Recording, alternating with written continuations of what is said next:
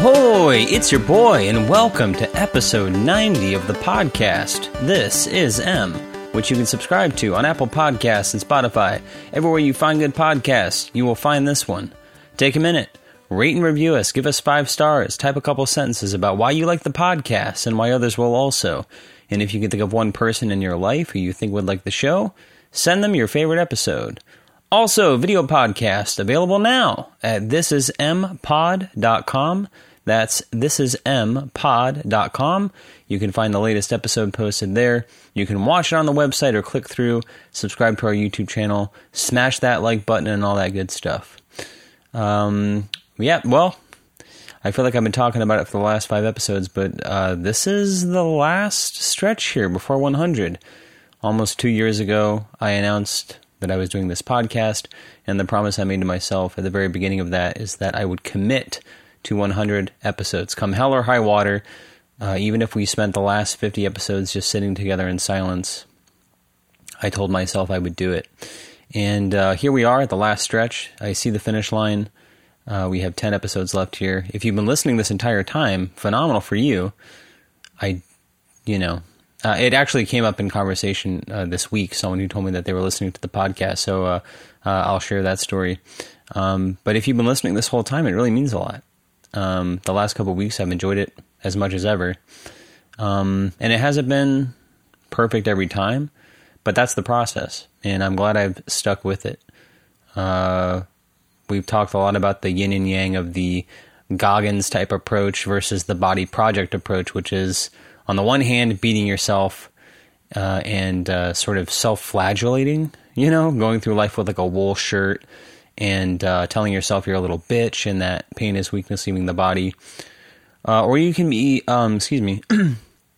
or you can be kinder to yourself, And actually, I was going to talk about this later, but maybe we'll just jump into it now. But you can be kinder to yourself and see the kind of progress you make.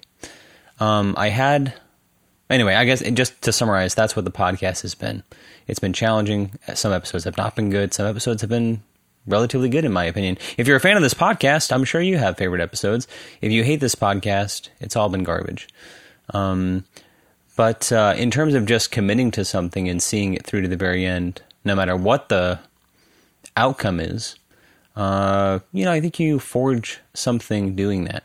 And so I still need to give more thought to whether or not this is going to continue past episode 100.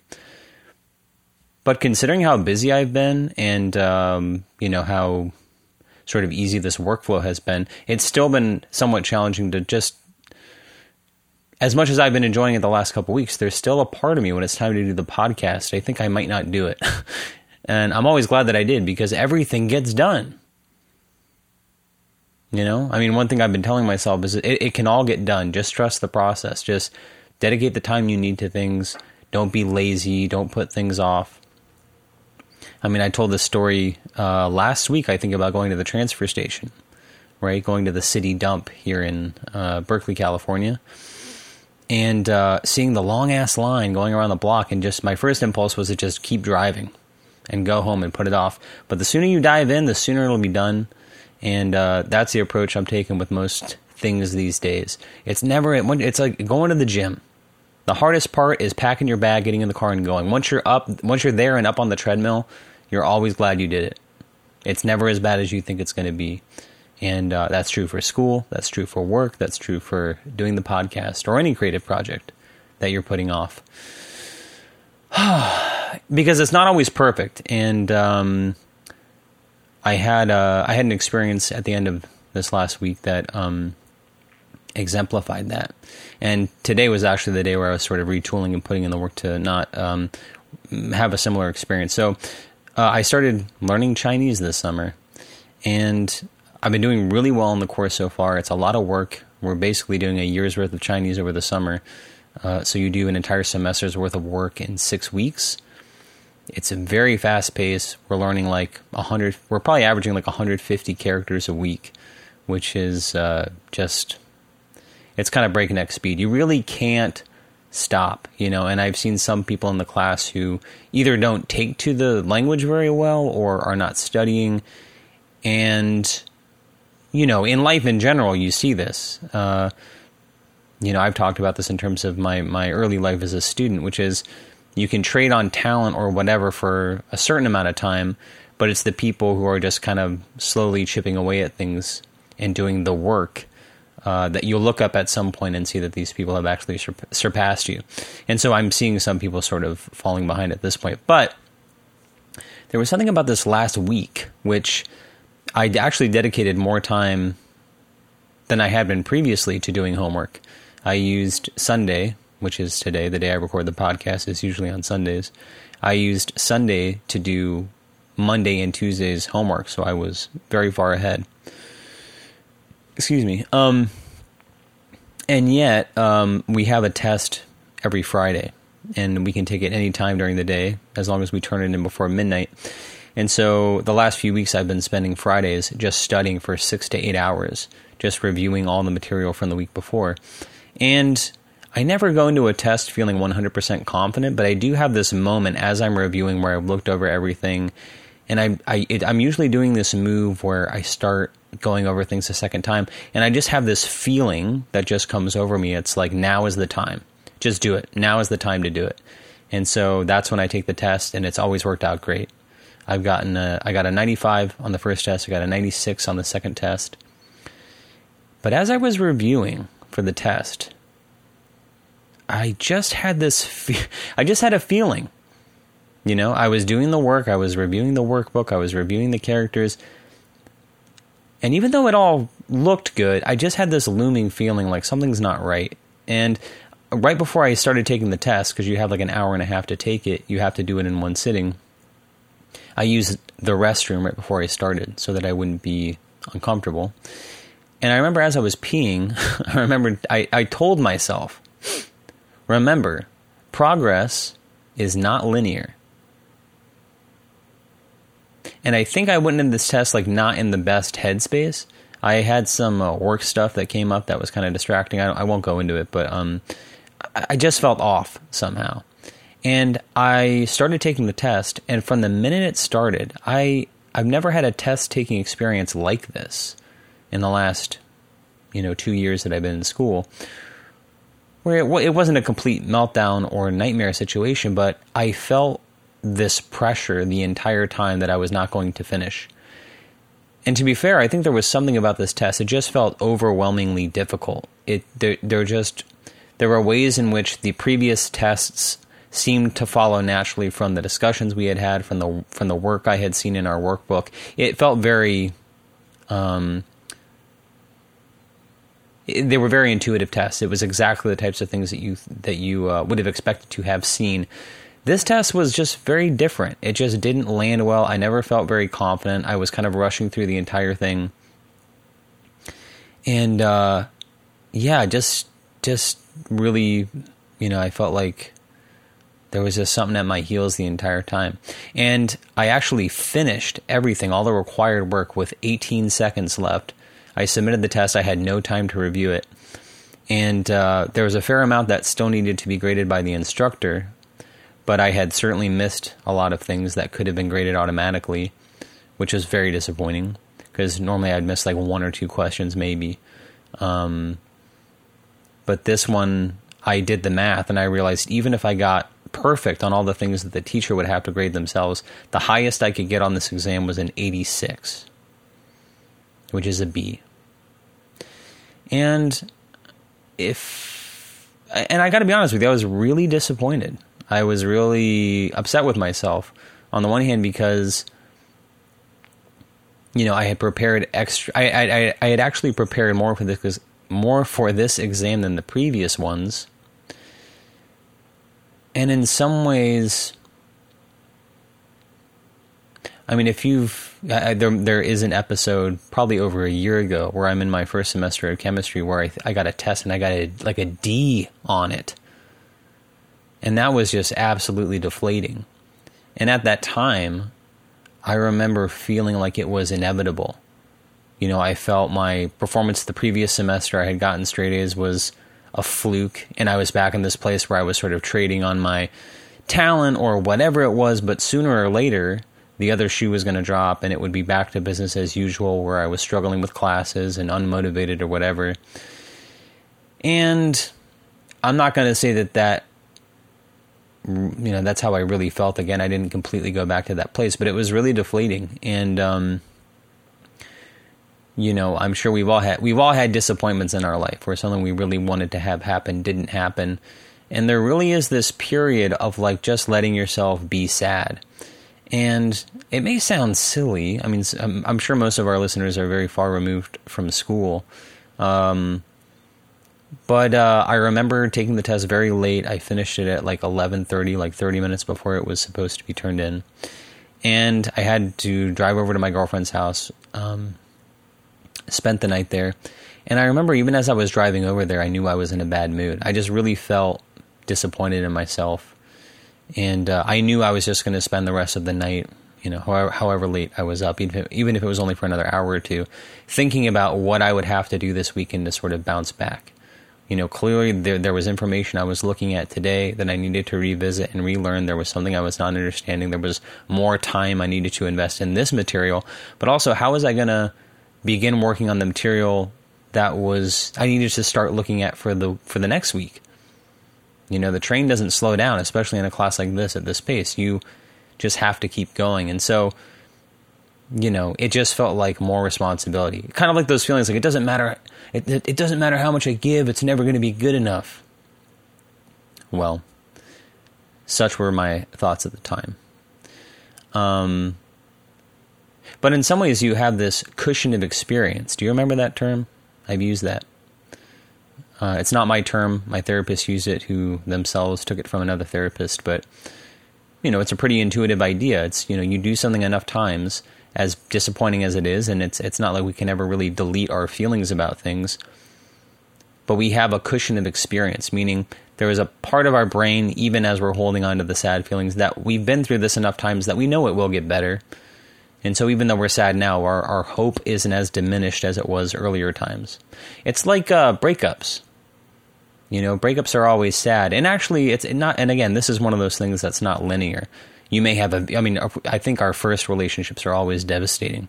Our first unrequited love, our first breakup, the first time we were rejected, those are all difficult.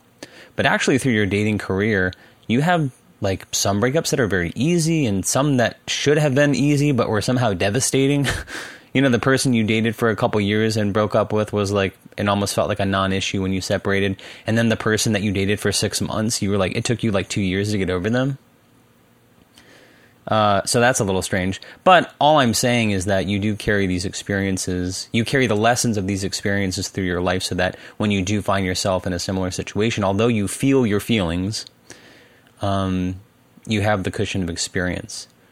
It's like failing on stage, It's never as bad as you think it is. And you actually have to do it a fair amount of times to just get in a position where you're the type of person where you could be on stage and your voice can crack. I'm talking about singing here. But your voice can crack or you can forget a lyric or whatever. And it actually doesn't faze you that much. You're not happy about it. We always want to do well. But, you see this if you go to open mics, people who are performing for the first time. They flub a lyric and you see you see the cart start to shake, right? I've talked about this like a roller coaster ride. There's always a little bit of tension. And the audience never really experiences it. But you're kind of steering. Like if you've ever driven on a windy bridge, you're in your lane, but you do feel buffeted, right? There's this wind sort of buffeting your vehicle, especially me. I drive a truck with like a camper shell. It's a lot of mass. Wind really kind of shakes it, and sometimes you start to drift, right? And then you start to correct in the other direction to stay in your lane. Performing can feel like that sometimes. But you see some people that get shook very easily. They're drifting all over. They're all over the road, right? Once something strange happens, they're all over the road. Anyway, I'm probably making too much of this metaphor. But such were my feelings in response to this B that I got on my Chinese test. And actually, it was kind of interesting. I was talking about this with my girlfriend. I don't think she was nearly as interested in it as I was, but. I'm in communication with my teacher, my Laoshi. It's funny, taking a summer class like this, it's a bit like summer camp, Or if you've ever gone to summer camp, and for me, I had many summers up in at a performing arts camp in northern Michigan. You spend so much time with people so quickly that you become bonded and close very quickly. And I'm not saying me and my teacher are best friends, but there's a kind of, when you spend 3 hours a day, you spend 12 hours, really we're spending 12 hours a week with each other. I'm spending more time with this teacher than I am with, I was going to say my girlfriend, but I would say probably cumulatively, probably about the same amount of time as I do with my girlfriend. But, you just become close very quickly. So I have no problem sending him an email, which I usually do after the tests. There might be a question or something I want some clarification on. But I took the test, and this is what I was trying to think through. I am disappointed in my performance, absolutely. And at the same time, I prepared. I did everything that I could. And I did all the homework. I was going to say as it was assigned, but even before it was assigned, I reviewed those things. I knew the vocab. I participate in class. I attend all the classes. And I study. I study in a way I never studied before in my life, I studied probably like 10 hours for this exam. And maybe there's something to be said for overstudying, frankly. I'm not sure if that's an actual phenomenon, but as I was taking the test, it felt overwhelming, and I genuinely felt like there wasn't enough time. I'm very prepared, I know the material, and yet I finished the test with 18 seconds left. Now, it would have been submitted either way. It's not like if I don't submit it, I don't get any points.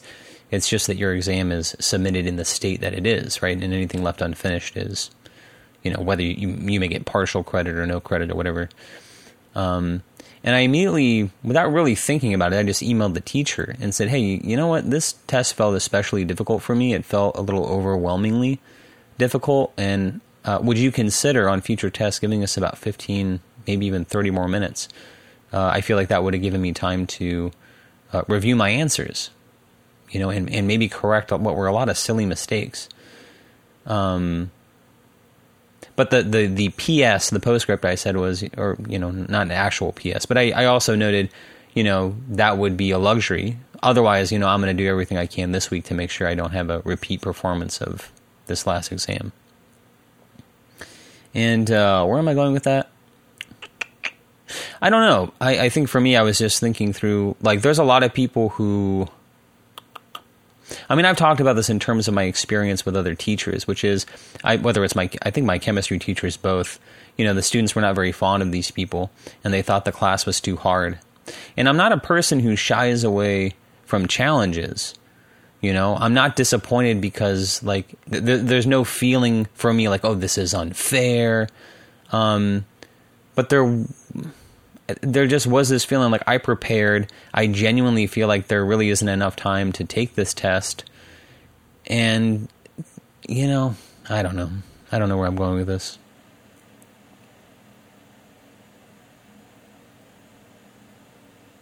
Maybe something about just having to be honest with yourself. I felt compelled to really ask the teacher for more time. It just felt appropriate. And also... I have to take responsibility and communicate to him, like, regardless of your choice or what you choose, whether or not you give us more time, I'm still going to do what I need to do, and sort of expect the same constraints and sort of prepare myself for the next test. Anyway, I don't know. Maybe I've talked about this too much.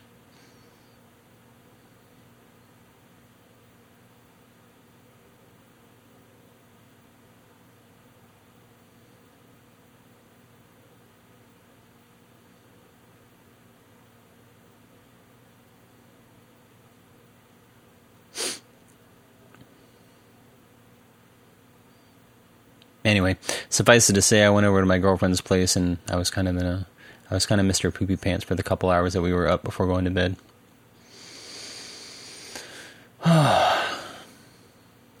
We went to a wedding yesterday. I don't know. I was saying earlier that everything gets done. I think one of the enduring frustrations of my girlfriend is that in many ways, we're two different people. I was saying in another context, maybe we'll talk about it another time, but I was articulating the way that me and my girlfriend think differently. I'm sorry if I'm repeating myself or if I've said this on the podcast. I think I've said it conversationally, and so I feel like I'm repeating myself. But, my girlfriend and I are very different in our thinking. She's been trying to get a new bed frame. Ever since I dated her, she had the shitty IKEA bed frame that squeaks every time you move. It's awful. You can't even lay in the thing comfortably. In the middle of the night when you turn over, like the thing squeaks. It's a absolute wonder that the thing hasn't collapsed beneath us, and yet it hasn't. But she's been shopping for a new bed frame for a couple weeks. Actually, I feel like I did tell the story because I talked about picking the frame up from IKEA and taking the other one to the dump. Anyway, the point I'm trying to say is my girlfriend spent like multiple nights, hours and hours looking at bed frames on websites, comparing, contrasting, gathering data on different things. And for me, I was just beside myself because I would have made a decision in like 15 minutes.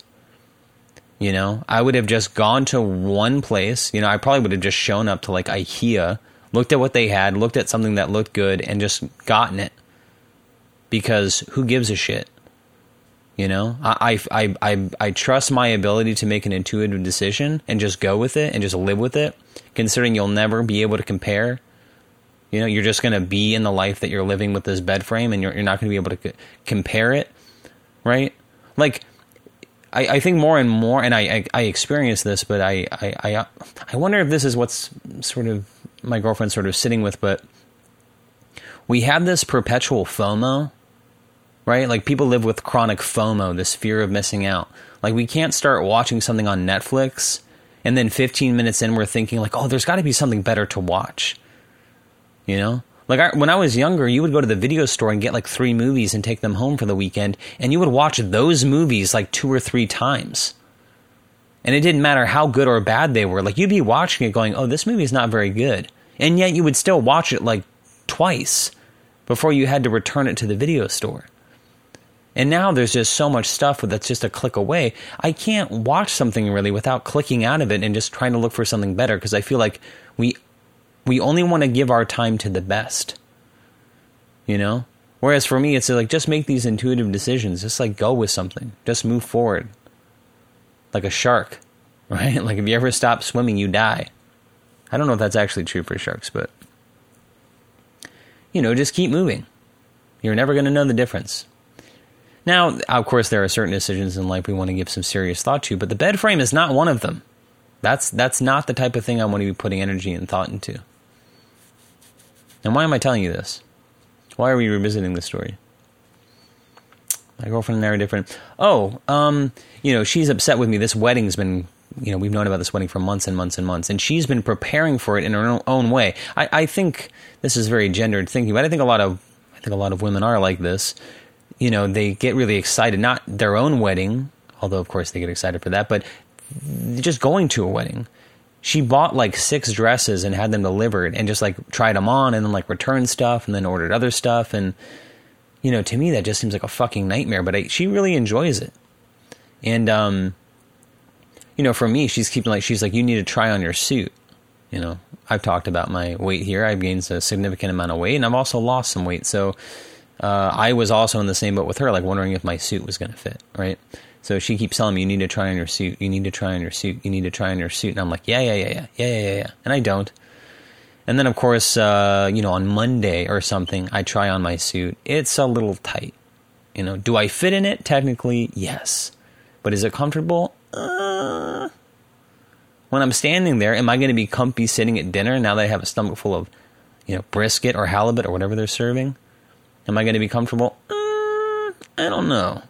Am I going to feel very svelte in these photos? I don't think so. So anyway, I originally decided I'm just going to get a new shirt, right? I think that would do the trick. If I just had a different shirt that wasn't so tight, I'd feel better. Anyway, I go to this shopping center that we have here in the Bay Area that I always go to, and I just go to the same store. I don't want to tell you what it is because I don't want to advertise for anybody, but I just walk in. And as I look around, I decide, you know what? I'm just going to get a suit. I'm going to get a new suit. I just want to feel comfortable. I want something that fits well. I don't want to go to this thing and feel uncomfortable. So I get a whole new suit, and it actually looks pretty good. And but I was in and out in about 20 minutes, and that includes trying everything on. And my girlfriend sees me. She's like, wow, you look really, really good. And I was like, thank you. And she's like, when did you get that? I was like, on Wednesday. And she was like, when did you have time? I was like, it took me from the time I left my door to go to the store to buy the suit to come back. It probably took me like an hour. Just get it done. Just make a decision and go with it.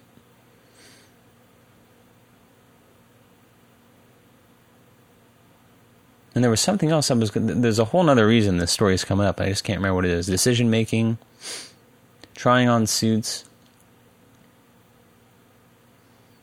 bed frames. I don't know. Sometimes you just got to connect the dots yourself. You know what I'm saying? Maybe this is a good time.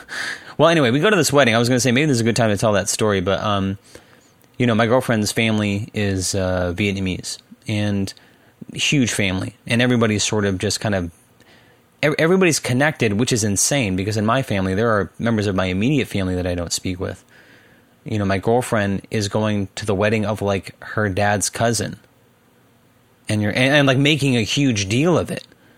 And you're like, that just seems nuts to me. And we show up and we're meeting. There's like some side of my girlfriend's, someone on her father's side of the family who actually came and saw me perform one time when I was in Seattle, which was very kind and generous of them. But they were going to be there as well. And so thank God, because we didn't know anyone else at this wedding. There was like another couple that we could see and kind of like, pair with and have someone to talk to other than just staring at each other the entire night. So we're talking to them. And at one point in the evening, we're sort of standing there and they're asking me about music because they've seen me perform. And I was just like, man, I haven't picked up my guitar in about a year and a half. And they're like, you playing any shows in Seattle? And I was like, definitely not even on the radar. And the girl says, oh, it's kind of interesting. Her partner came to pick her up from the airport. They had flown in separately for one reason or another. He says, oh, he was listening to your music. And he said, oh, that's not true. I was actually listening to the podcast. And I swear it was like getting punched in the stomach. It's one thing for someone to say that they're listening to your music. That's kind of embarrassing enough. It just feels vulnerable. But the idea of somebody listening to this podcast is truly fucking frightening for me. And, it was like I actually felt like very vulnerable and exposed. And I felt embarrassed, I don't know what that says, but that's how I felt. Actually, though, it was kind of an interesting wedding. The bride and her side of the family were Vietnamese. The groom's side was white and Jewish. And so they kind of had an interesting ceremony where they split it. The ceremony aspect was Jewish. They had the chuppah, I think that's what it's called, and the breaking of the glass and all that sort of stuff.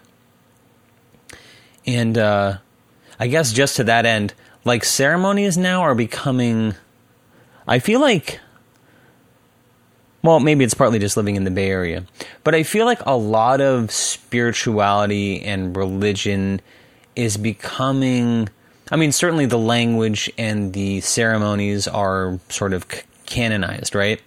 But what's sort of like the glue or the sap that's sort of seeping into every other crevice is kind of this very similar kind of pan spirituality that's sort of like Unitarian Universalist meets like Rumi meets Khalil Gibran kind of something. Like it sort of smacks of the East, but it's not like Hinduism or Buddhism. It's just this kind of like, I don't know, kind of woo-woo dream catchery kind of thing. It was just very bizarre. There was like a female, I don't even know if you call her a rabbi, but she led the ceremony aspect, and it was very kind of dreamy, woo-woo, I don't know, whatever.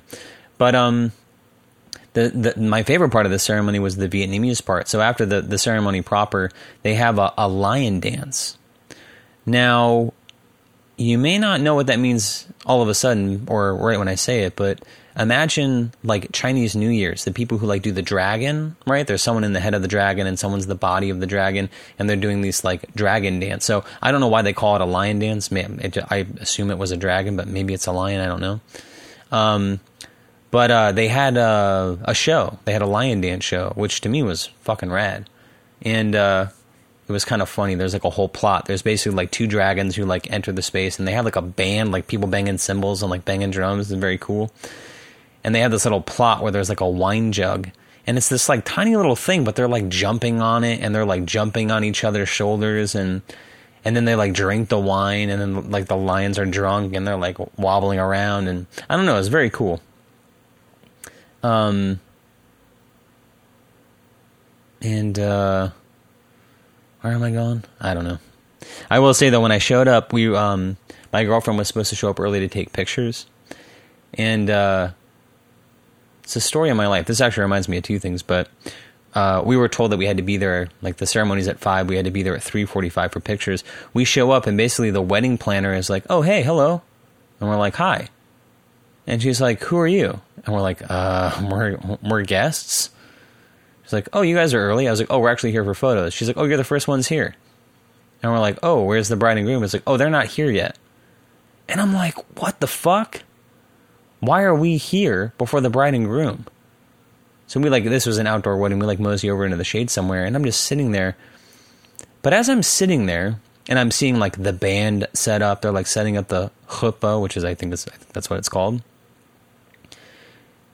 And my girlfriend said, oh, it's kind of interesting to see the sort of behind the scenes. And I said, you know what? I was literally just thinking, when I was like touring with Matt Nathanson, or when you open up for bigger artists, really anytime you play a show. But I'm talking about when you're in like these sort of big venues that are sort of staffed or whatever. Like if you're playing up in the poster room at the Fillmore and you see like the sound check for the big bands on the main stage, and when I was touring with Matt Nathanson, like when you just see how like these bigger shows like that people just sort of walk into and experience like a show, you see the behind the scenes, and it's very not romantic. And the reason for that is you just see how for nearly every single person there, besides like the guests and the people who are making it happen, there is nothing special going on. This is what they do all the time, and it's rather mundane, actually. And it both makes... in some ways it's good. It's consciousness raising. It makes you more mindful of the staff and the role that they play, that for the most part, the people who are unsung and unnoticed are the ones who make everything happen. Like I'm thinking about this in terms of music, like, the bartenders or the sound guy or the lighting guy or the crew, the people you never see who basically build the stage and hang the lights and run the show. Usually the artists are the least important people on stage, especially for modern productions. The truth is there's a lot of backing tracks. There's plenty of people who sing along to vocal tracks. It's just all very sort of press play, and the show sort of runs itself. There's probably a little more nuance to that, but I think, there's many people who would tell you that that's actually not too far from the truth. But seeing that, it was just interesting to see that for the wedding as well. I have friends who are professional musicians who... although they have their own creative endeavors and their own creative pursuits and their own body of work that they're trying to perform, they really make their money performing weddings and events in general. I'm thinking of my one friend in particular, Jefferson Berge, who, if you listen to his own music, it's like very raunchy and sexual and crude and funny. That's like his whole thing, and he's very, very good at that. But he, for many years, has made his money producing weddings. Like he'll be the MC, he puts the band together. He basically runs the whole show from the music side, and emceeing and sort of hosting and all that sort of stuff. And just to see how, I don't know, maybe mundane is not the right word, but just seeing how performative it all is, it's, and even as a wedding guest, there's a part of me too that thinks like, when I have a wedding, I really only want to invite a few people. It always turns out to be nice, but I don't think anyone really looks forward to weddings, right? It's always just kind of a big hassle, and it's kind of nice, but what do we feel when we see the ceremony? And it's like, this is a ring, it never ends, and it's circular, and it is representative of your love, and yada yada yada. we all know that over 50% of marriages end in divorce. And it's all like, I will love you more and more each day, and you're the light of my life, and we're going to grow ever more deeper in love, and through high and thick and thin, and high and low. Half the people sitting there are divorced or in marriages where they, like, the part is like, just in life in general, when you're older, you look at younger people and the declarative statements they make about their lives and their futures and what it's going to be. And half the time you think this person has no idea what they're in for. Isn't everybody thinking that at a wedding? Like, everybody who is married, everybody who's been married for some time, especially the adults, like the parents of the people getting married. How many, like, aren't there more, there's like 8 parents at a wedding usually, right? Because people have been like twice or 3 times divorced. Like, I don't know. It just all seems, in some ways it seems kind of like antiquated. But I sound like such a fucking Scrooge here.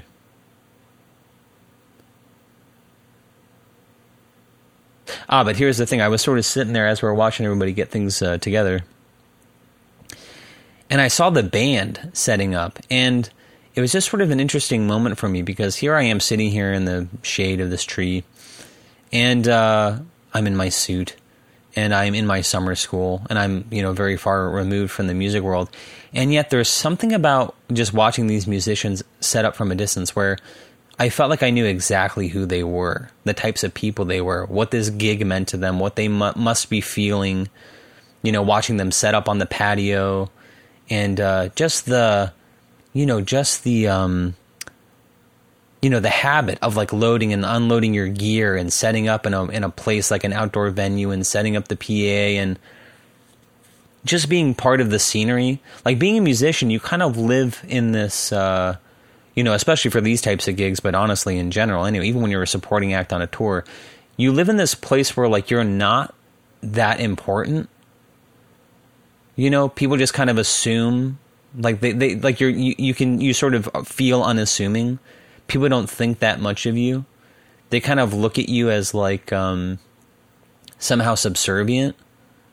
And kind of a loser, it's just kind of a weird existence to be in. You kind of feel like you're in this, this kind of purgatory, and so just kind of watching them the entire night. I even walked up to one of them and said like, hey, you're in the band. Hey, what's it been like? It's really cool that you get to work again, and yada, yada, yada. And I just started getting talking, and I'm asking, like, do you know this person? Do you know that person? Because I know a lot of people who do this stuff. And they're like, oh, yeah, I know that person. Yeah. And I was even texting some people saying, like, oh, this drummer is here. Like, oh, he says he knows you. He says what's up. And so that was kind of cool to kind of feel like, you're kind of in with the band or whatever. But also just watching them throughout the night, like, where they're in their own kind of little ecosystem. You see them like stealing glances to each other and kind of having fun with the music. Like, they're playing like Beyonce is it Beyonce? Yeah, Beyonce Put a Ring on It. They're doing like their sort of horn arrangement of it, And because like when you do weddings, like you're always given like a playlist, and you have to like, you play basically everything. All you play, like people who actually play gigs, like wedding gigs or whatever, they have a repertoire of usually like over at least 500, maybe 1,000, maybe 1,500 songs, from popular songs from every decade that they can just play at the drop of a hat. And like every year they have to learn like 40 more, like whatever the big songs that year are, they just know how to play them. And, so people ask for like songs, that they think are funny and original, but of course they played this song 500 times, right? So it's like, oh, we want like kind of a cool wedding arrangement of Put a Ring on It. So they're like, okay, so they do that. But you see them kind of play and have fun with it, and just kind of existing on the side of everything that's taking place. It's just a very interesting existence. I will say one of the highlights of the night is, when you go to a wedding, I'm with my partner, but we don't really know anyone else. And it's always kind of weird for me to just kind of consider, like, where are we going to be sat for dinner? Everybody has like a table placement, and you're always kind of, it's always fine. You can always start a bullshit conversation with somebody. Where are you from? What do you do? How do you know so-and-so? Whose side of the wedding are you with? And yada, yada, yada. And you have these sort of bullshit adult conversations where, everybody's just kind of in the same boat. Like, you just we all kind of know that we're just kind of bullshit and we're kind of friends for 30 minutes kind of conversations. And like talking to someone on an airplane, right? Before you just sort of go back to your book or put your headphones back on or fall asleep. All that sort of small talky type stuff. And we're sort of seated away from everybody. And we're at this table. And across from us are two people who, when we sat down, we thought they were together. Male and female. We just assumed they were a couple. But as we're all sort of talking, we realized that, these two people actually don't know each other. They're both two single people at a wedding. And I was like, wow, that is very vulnerable. For me, I would feel very vulnerable going to a wedding alone. I mean, unless you just are by nature a very outgoing person who's fine walking up to people and striking up a conversation, you could be very uncomfortable, you know? I mean, when I was single and just kind of going to bars, I would have to set tasks for myself. Like, I'm going to sit here and not look at my phone while everybody else, like if you're ever just, whether it's the bus or here we have BART, which is like the train. If you just watch people are incredibly uncomfortable in their own skin when they don't feel like they have anything to do. They check their phone every minute like something happened. Nothing's fucking happened on their phone, but they just pull it out and look at it like habitually. And people do that at bars. They just get buried in their phone because it's hard to talk to people. It's hard to just sit there and like look around comfortably. And to be standing at a wedding, like when there's really nothing going on, or what if people start dancing? Like, what are you going to do? It's hard to make that leap into being social, and I know it's harder for some people than others, but I think you all know what I'm talking about. But we're sitting across from these two people, and they're both, cool enough. And as the night starts going, you can tell that these people are kind of like falling into a conversation. They've had a couple of drinks. Things get kind of like, people get more loosey-goosey. People start laughing more. And by the time the dancing starts, you can tell that these two have really kind of hit it off. And I observed this thing that I was like really cheering for this guy because I could tell that he was stoked that he had like found someone at this wedding, and you could totally tell that they were probably going to go back to the hotel and like hook up or whatever. But there was this great moment, when you've been in a relationship for a long time, sometimes you think about what it would be like dating, and to see it, it's very charming. To actually be in that situation, you actually remember how kind of miserable and scary it can be. And that scary may sound heavy-handed, but I'm just talking about, like they were on the dance floor and I saw this thing, this look in this guy's eyes that I related to very deeply, which is they were clearly interested in each other. They were dancing. She was kind of making eyes at him and he was, trying to make eyes at hers. He wasn't the smoothest guy in the world, but he, not to sound too irreverent, but he had caught, he had made a catch, right? And as they're dancing is so fucking uncomfortable because you never really know how intimate to get, like what's appropriate or what isn't, but you have to just kind of initiate and kind of make a move and just kind of see what's okay and how that person responds. And just watching them dance together he was doing the whole thing where it's like, I'm going to try putting my hand on your waist and see how that works. And, watching her look at him, like basically giving him eyes like, it's all good, man. And it's just, I don't know, there was something about it that was very endearing and touching. And I remember saying to my girlfriend, like, I am so fucking rooting for these two. Like, how cool. Like again, it's very vulnerable, like going to a wedding by yourself. And is it too cliche? Like, a lot of people want to go to a wedding and, like, hook up. I've never had that experience. But it has to be, like, nearly ubiquitous, right? People get drunk. Everybody's staying in the same hotel. Man, maybe weddings are fun. Maybe people do look forward to them. What's that movie, Wedding Crashers? I know people love that movie. I've only seen it a couple times, but I barely remember any of it, honestly. But, oh, excuse me, yawning at you. Well,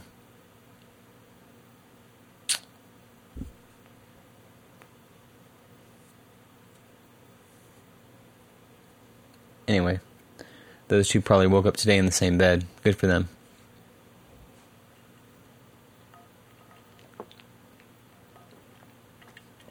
Mazel tov.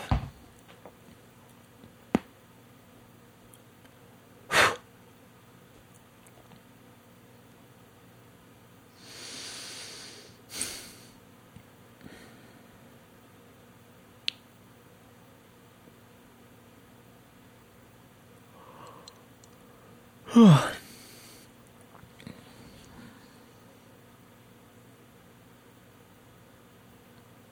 had this, I was in therapy I have therapy on Tuesdays typically, and I was in my therapy appointment, and usually when I'm quiet for a while, my therapist lets me just sort of sit there in silence for about 5 minutes, and the question she always asks me to sort of get the conversation going again, is she's like, where are your thoughts? Where are your thoughts right now? Or where are your thoughts going? And last week I said, I'm actually thinking about there's this documentary on HBO. It's been out for a while now, but I've only just seen it. It's called Allen vs. Farrow, and it's the Woody Allen, Mia Farrow, child molestation case. Are you familiar with that? Sorry. I'm like burping, yawning, and rubbing something out of my eye at the same time. It's a 4-part documentary about, the child molestation allegations against Woody Allen. And it's, not that it has to be, but it's certainly not a very objective, or how do I say it? It's not a dispassionate documentary. They from the get-go, you understand the perspective of the documentarians. They believe, and I think rightfully, that Dylan Farrow, who was Woody Allen's, I believe, it was a biological daughter? Had to have been. I think so. Mia Farrow, I don't know. You might know this. Many of you might not. I don't know how well versed in popular culture, or really how old most of you are. But Mia Farrow was a very famous actress, Rosemary's Baby, etc. She and Woody Allen linked up. She had she ended up having 9 children, most of them adopted from Asia, and I believe they had a biological child together. I believe Dylan Farrow is Woody Allen's biological daughter. Regardless, the documentary presents this portrait where Woody Allen was very much infatuated with his daughter, very inappropriate, and people witnessed a lot of disturbing behavior between them, which all sort of culminated in this experience where they disappeared for 20 minutes one time, and he the allegation is that he took her into the attic and sexually assaulted her. It's not entirely clear what happened. You assume something atrocious. But when this story came to light, when Mia Farrow found out about this, there was this huge court case, and I guess Mia Farrow had filmed her daughter recounting the story shortly after it happened in a video camera. They went to see a doctor, and because the doctor was mandated to report it, there was a criminal case that was opened up. And it's sort of funny because, the story that many of us know about Woody Allen is that he did end up marrying and falling in love with Mia Farrow's other daughter, her adopted daughter, Sun Yi, I believe is her name. I believe she's Chinese, actually. Who was 21 or something at the time. That they went public with their relationship. But that in and of itself was a huge story and always sort of followed Woody Allen around. I was not aware that the abuse of Dylan Farrow was actually happening around the same time. And so basically it recounts this entire period where the story breaks that Woody Allen might have molested his daughter. And the way that Woody Allen and his whole team responded is they sort of portrayed this as a story that Mia Farrow had inculcated her daughter into believing, and that she had been lied to, and she was coached to repeat this thing. And really, this was just playing out because Mia Farrow was vindictive that Woody Allen had an affair with her oldest daughter, I believe, and that they were now together. And Mia Farrow was just this sort of spiteful, vengeful woman, really, was how it was framed. And it's just the most creepy documentary you've ever seen. And if you ever saw Finding Neverland, the Michael Jackson documentary, it really just takes your perception of somebody that you think and you kind of, I even lived through the Michael Jackson child molestation allegations, all of them. I was a huge Michael Jackson fan when the first allegations broke. And even seeing how that played out in the media. It's just fascinating what the public perception of an experience is when you get the other side of what was happening behind the scenes, and seeing, most of us live our lives and we have these very strongly held beliefs about things that are happening in the world and in popular culture, and we defend them with such fervor all the while not realizing how much of the story we're missing. And watching how this sort of Woody Allen versus Mia Farrow story played out in the public, and what the public perception was at the time of the events that were taking place and the sides that people took. Nobody knew what was really going on. The only stories that we get in the media are the sort of sculpted product of publicists and PR and news outlets, and it's not the truth. There's this whole thing now. I mean, our political world is so dichotomized, if that's even a word. People just sort of take these sides and they pretend or lie to themselves thinking that they have these informed decisions when nobody does any real research. Nobody does any real looking into things anymore. I mean, of course, some people do, but those people's interests are very specialized. The truth is, most of us already know what we believe before we even have any of the facts. And we have that sort of confirmation bias where, people do this with politics. Like, people start rattling off facts like they know what the fuck they're talking about, as if they didn't just sort of absorb that from a blog post that supports their own position anyway. I remember this moment. The way I sort of think about politics, I remember one time, that scene, have you ever seen Good Will Hunting? There's a great scene that many of us remember where Matt Damon's character, Will Hunting, goes to a bar, and this guy is just sort of spouting off knowledge that he read in a book as if it was his own thoughts. And Will, Matt Damon's character, basically is supposed to be a brilliant guy, and he basically just cites everything the guy's talking about. He's like, yeah, you got that from so-and-so, page 94? Yeah, and pretty soon you'll be talking about X, Y, and Z, which is from this, but, next year you'll be reading this book and you'll be spouting this, that, and that. And the guy is completely laid bare because he's like, trying to convince people that he's smart when really he's just reciting things that he read out of a fucking book. That's how most of us live our lives. We vehemently defend and repeat things that we've heard somewhere else as if they're our own ideas and that it's the truth, when really it's not. It's what somebody else wants you to believe.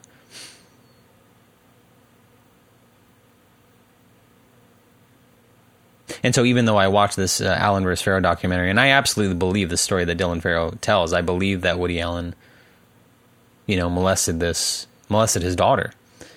And when you look at it, you realize, it's just a profoundly creepy man in general.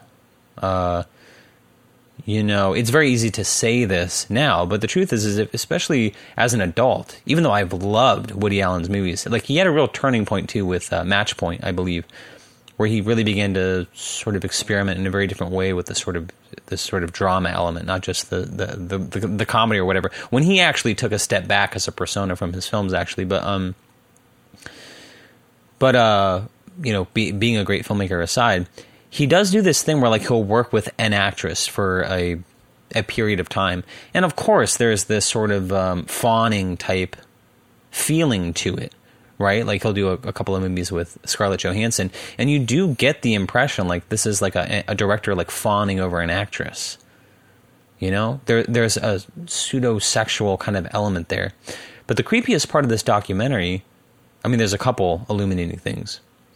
Obviously, Woody Allen did not participate in the documentary, but what they do which I think is a very brilliant idea, is they use his voice from his own the recording of his own book, right? He did a book on tape, right? He wrote a book and then he did the audiobook for it. They just lift the audio from the audiobook of him, like his own biography that he wrote or something, like commenting on the events that took place, and uses them to sort of compare and contrast, like how he would relate the events and what, they're sort of representing to have actually occurred.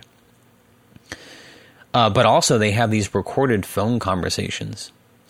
Mia Farrow around this time began recording her phone conversations with Woody Allen as they're sort of talking about going to trial and the abuse of Dylan Farrow. And Woody Allen just sounds like this cold-blooded, like, sociopath. Just very, very creepy. The only thing I can sort of compare it to, and it's very different in many ways, but when you hear the tapes of, like, Mel Gibson, like with his... I forget her name, but like his ex-wife, where he's calling her a slut and like she whatever it is, you can find it online. He sounds like a completely different person. he's ranting and raving. He sounds absolutely insane. And you think, wow, what a far cry from the person that Mel Gibson presents to the world. Right? And you have that feeling with Woody Allen too. He sort of comes off as this sort of meek, sort of harmless person. But when you hear him, you just get the overwhelming sense that he's this cold, deeply calculating, creepy person. And one of the weirdest insights too is, I guess for years, Woody Allen has been giving his notes and his drafts and of his scripts and all this stuff to, I believe, Princeton. They have this huge archive of his working materials. This is just this repository of his work. The ubiquitousness of like dating younger girls is just insane. And they just show you all these examples of like nearly every, I mean, his movie Manhattan Alone, which is about he's like, he's in a relationship with like a 17-year-old girl. Very, very creepy. It just shows you how different times are that even floated. That was even like possible in a movie. The major plotline of this movie is Woody Allen dating a 17-year-old. Very, very crazy. But yeah, incredibly creepy guy.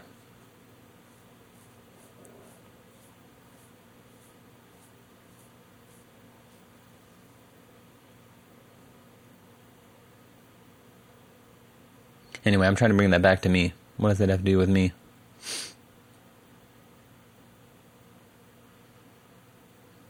I don't know. I guess it's at the heart of this documentary. I mean, there's something about, if you just look at the core story of somebody who's been, someone who's not only just been sexually abused as a child, but it's a very, let me start again. Whether it's a documentary or a movie, very few of us have lived the lives that we look at. And of course, many people have been sexually abused. What's exceptional about this scenario is you have someone who heretofore has been a non-public figure, the child of Woody Allen, who was sexually abused, who has not been public about this story. Obviously, this was all over the news, but it has since disappeared. I'm trying to think of what year this happened. I was born in 85. I may even have been alive even as a child. I may have been alive when this story broke, and yet I really don't remember or know anything about it. It just doesn't come up in conversation. Like the story is like, I didn't even know about him molesting his daughter. It was just, he married and like had an affair with the oldest daughter of Mia Farrow. Like that you remember, which is creepy, but I was not even aware of the sexual assault, the child molestation allegations. And you have this incredibly powerful man. And there's something about this idea of what people believe, what people defend, and who they hurt with their beliefs, and why people believe the things they do, and the hills that people want to die on when they aren't even in possession of the facts. There's something about that drama of Dylan Farrow, and I'm calling her a character. I just don't really know what else to say. But Dylan Farrow's character, where she had an experience that she knows to be true. I'm just giving her the benefit of the doubt. She knows this to be true. And yet she has been living her life. I mean, the molestation itself is traumatic enough. That wreaks its own amount of havoc. But in some ways, I don't want to speak for her, but one can imagine that the real drama is sort of coming to terms yourself with the truth of what you've experienced when sitting across from you is half the population, but also a very powerful man who's telling you that you're nuts and that it never happened. And I'm not saying that that Dylan Farrow for a second was ever truly convinced that it didn't happen. But, at the time she was evaluated by like 3 people at Yale who basically their conclusion, which has since been debunked, was that she was being fed this story and that it was, her own whatever, either it was something she was being fed by her mother or whatever the case may be. But the drama that you sort of live with is like, this person now as an adult feels like the cultural climate really following the Me Too movement is such that they can finally talk about the story. And when people start coming out and validating their story and their experience, it's very liberating for them. And, obviously many of us have been sexually molested and abused. And so very literally we understand that drama. But there's something about and this is what I said, like with all art, a documentary is important, but people love true crime, not because they, actually have that experience, but there's something about the structure of that drama, of finding the truth, of people living with the deception, that it sort of touches something that we do live with. And there's two takeaways I have from this Allen vs. Farrow documentary. One is, when I think about Woody Allen, you have to believe this man is insane, because if he was... these types of things just don't happen to people who are innocent, It just never could have taken root. There's something about this allegation that, I think it is true. I'm not wording this very well. The real point I'm trying to get at is, when I think about Woody Allen living through something like that and continuing to work, he must be a sociopath, because I can't imagine anybody living through that type of allegation, that level of public scrutiny, being such a public figure, and like living through that, weathering that storm, and just like continuing on with their life.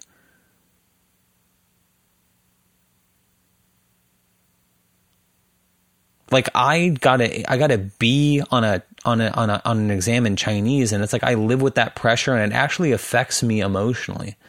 I'm not saying I'm devastated by it, but can you imagine the emotional bandwidth or the insanity you must have to live through a public scrutiny? Like how do you live with that? Do you understand what I'm saying? It's like someone like Donald Trump lives with like an impeachment, like a federal case, like people looking into your like I get nervous when I go see my CPA. If I go to H&R Block to file my fucking taxes, the idea of somebody looking at my finances is like, I like get butterflies in my stomach about it. Let's say you're Woody Allen, you molested your daughter, and this story breaks. Why don't you kill yourself? How do you function? How do you live? How are you not just vomiting over the toilet, racked with guilt, right? Like you read a novel like Crime and Punishment, which we've talked about on this podcast, or The Telltale Heart, the Edgar Allan Poe story. We have this idea of like people who live with this, the racking guilt of who they are and what they've done. The idea that someone like Woody Allen just kind of goes about their lives, you think, wow, this person's insane. That this person did that, because I believe that they did, and they just go about their life. That person is fucking nuts. And the fact that there's an entire institution, the entertainment industry, that like has supported this person for the last X number of years is nuts as well.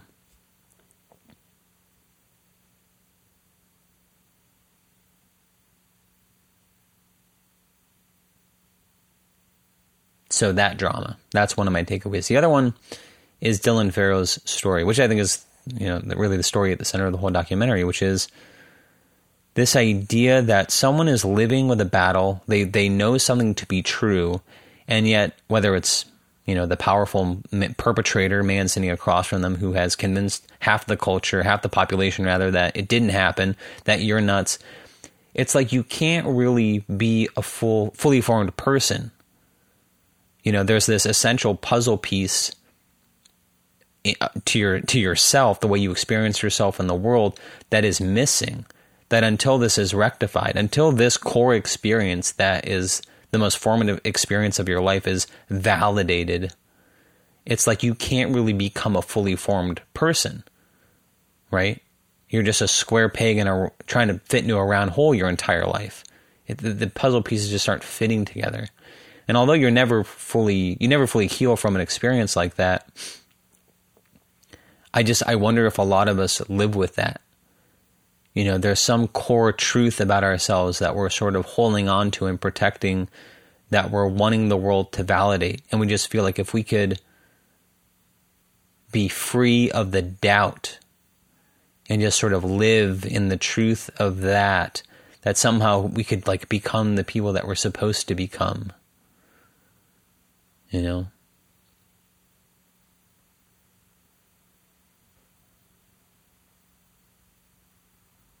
And not to sound too dramatic about it, but clearly in Woody Allen's case, there's somebody who has a vested interest in you not accomplishing that.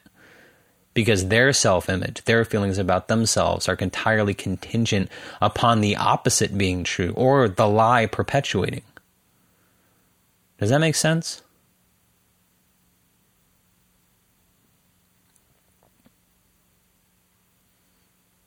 I mean, I've been watching, and I know we're going over long here, but let's just go. We'll go as long as we have to for this episode. But I've been interested in religion my whole life, and recently I've gotten back into, like, one thing I find myself looking on YouTube is evangelical sermons. There's this new pastor, preacher.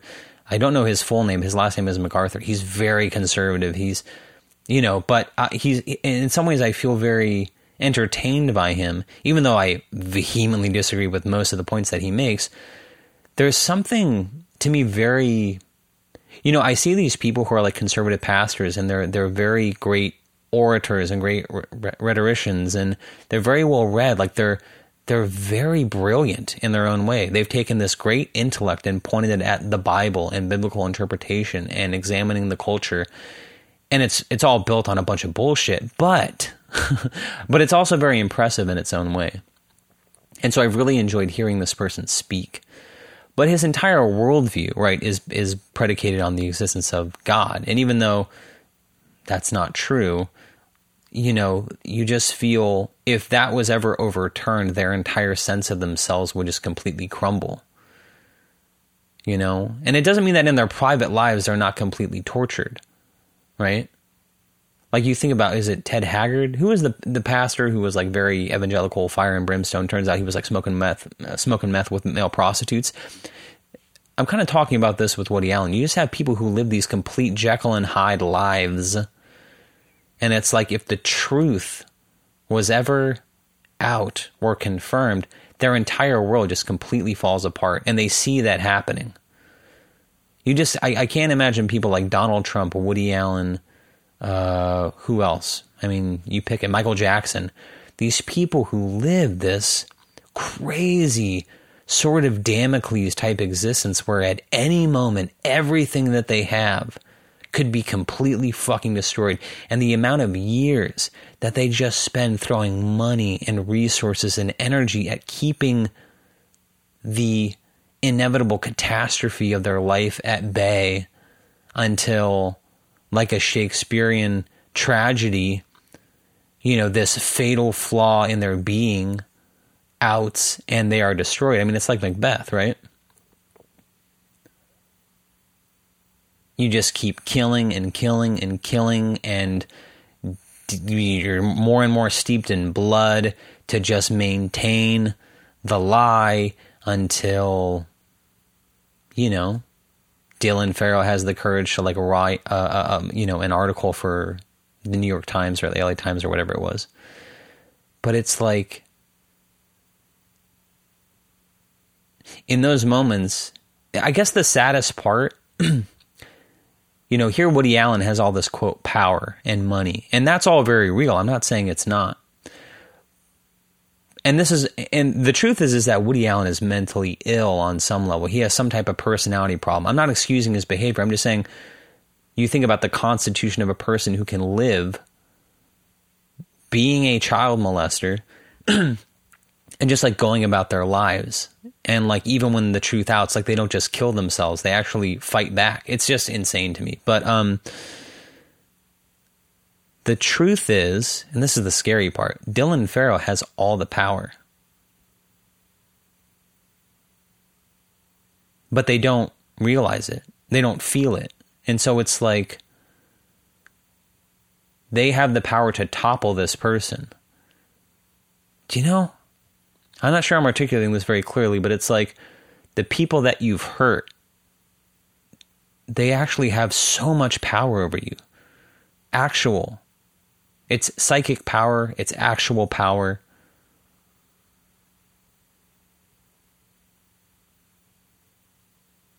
You are compromised. And it's like, it's that sort of Damocles thing. You're just living a lie. And it's very crazy. The person you've hurt the most, the person who has the most incentive to want to see your undoing, holds the key to that very thing happening. And yet, because of the psychological torment that you put them through. You know, the psychological warping that your own violence against them has done to them, they don't realize that they have the power. But you imagine them living in fear. If this person ever, you know, it's like putting Rapunzel in the tower or something. If they ever find a way out, you're fucked. Anyway, there's something profound there. I don't have the power to express it, but yeah, I'll continue to meditate and marinate on that, and maybe something will come from it. Anyway, we've gone over long this episode. I do have to get out of here, so I will say thank you for listening. If you haven't subscribed to the podcast already, you can on Apple Podcasts and Spotify. Take a minute, rate and review us, give us 5 stars, type a couple sentences about why you like the podcast and why others will also. And if you can think of one person in your life who you think would like the show, send them your favorite episode. And the video podcast, available now on thisismpod.com. That's thisismpod.com. Watch the video on our website or click through, subscribe to the YouTube channel, all those good things. We will be rushing through the last 10 episodes here on our way to 100. If you've been here the whole time, great. If you're just tuning in, that's phenomenal as well. I look forward to speaking with you for the next few weeks at least. Until the next time, thank you for listening. Thank you for your time. And ciao for now.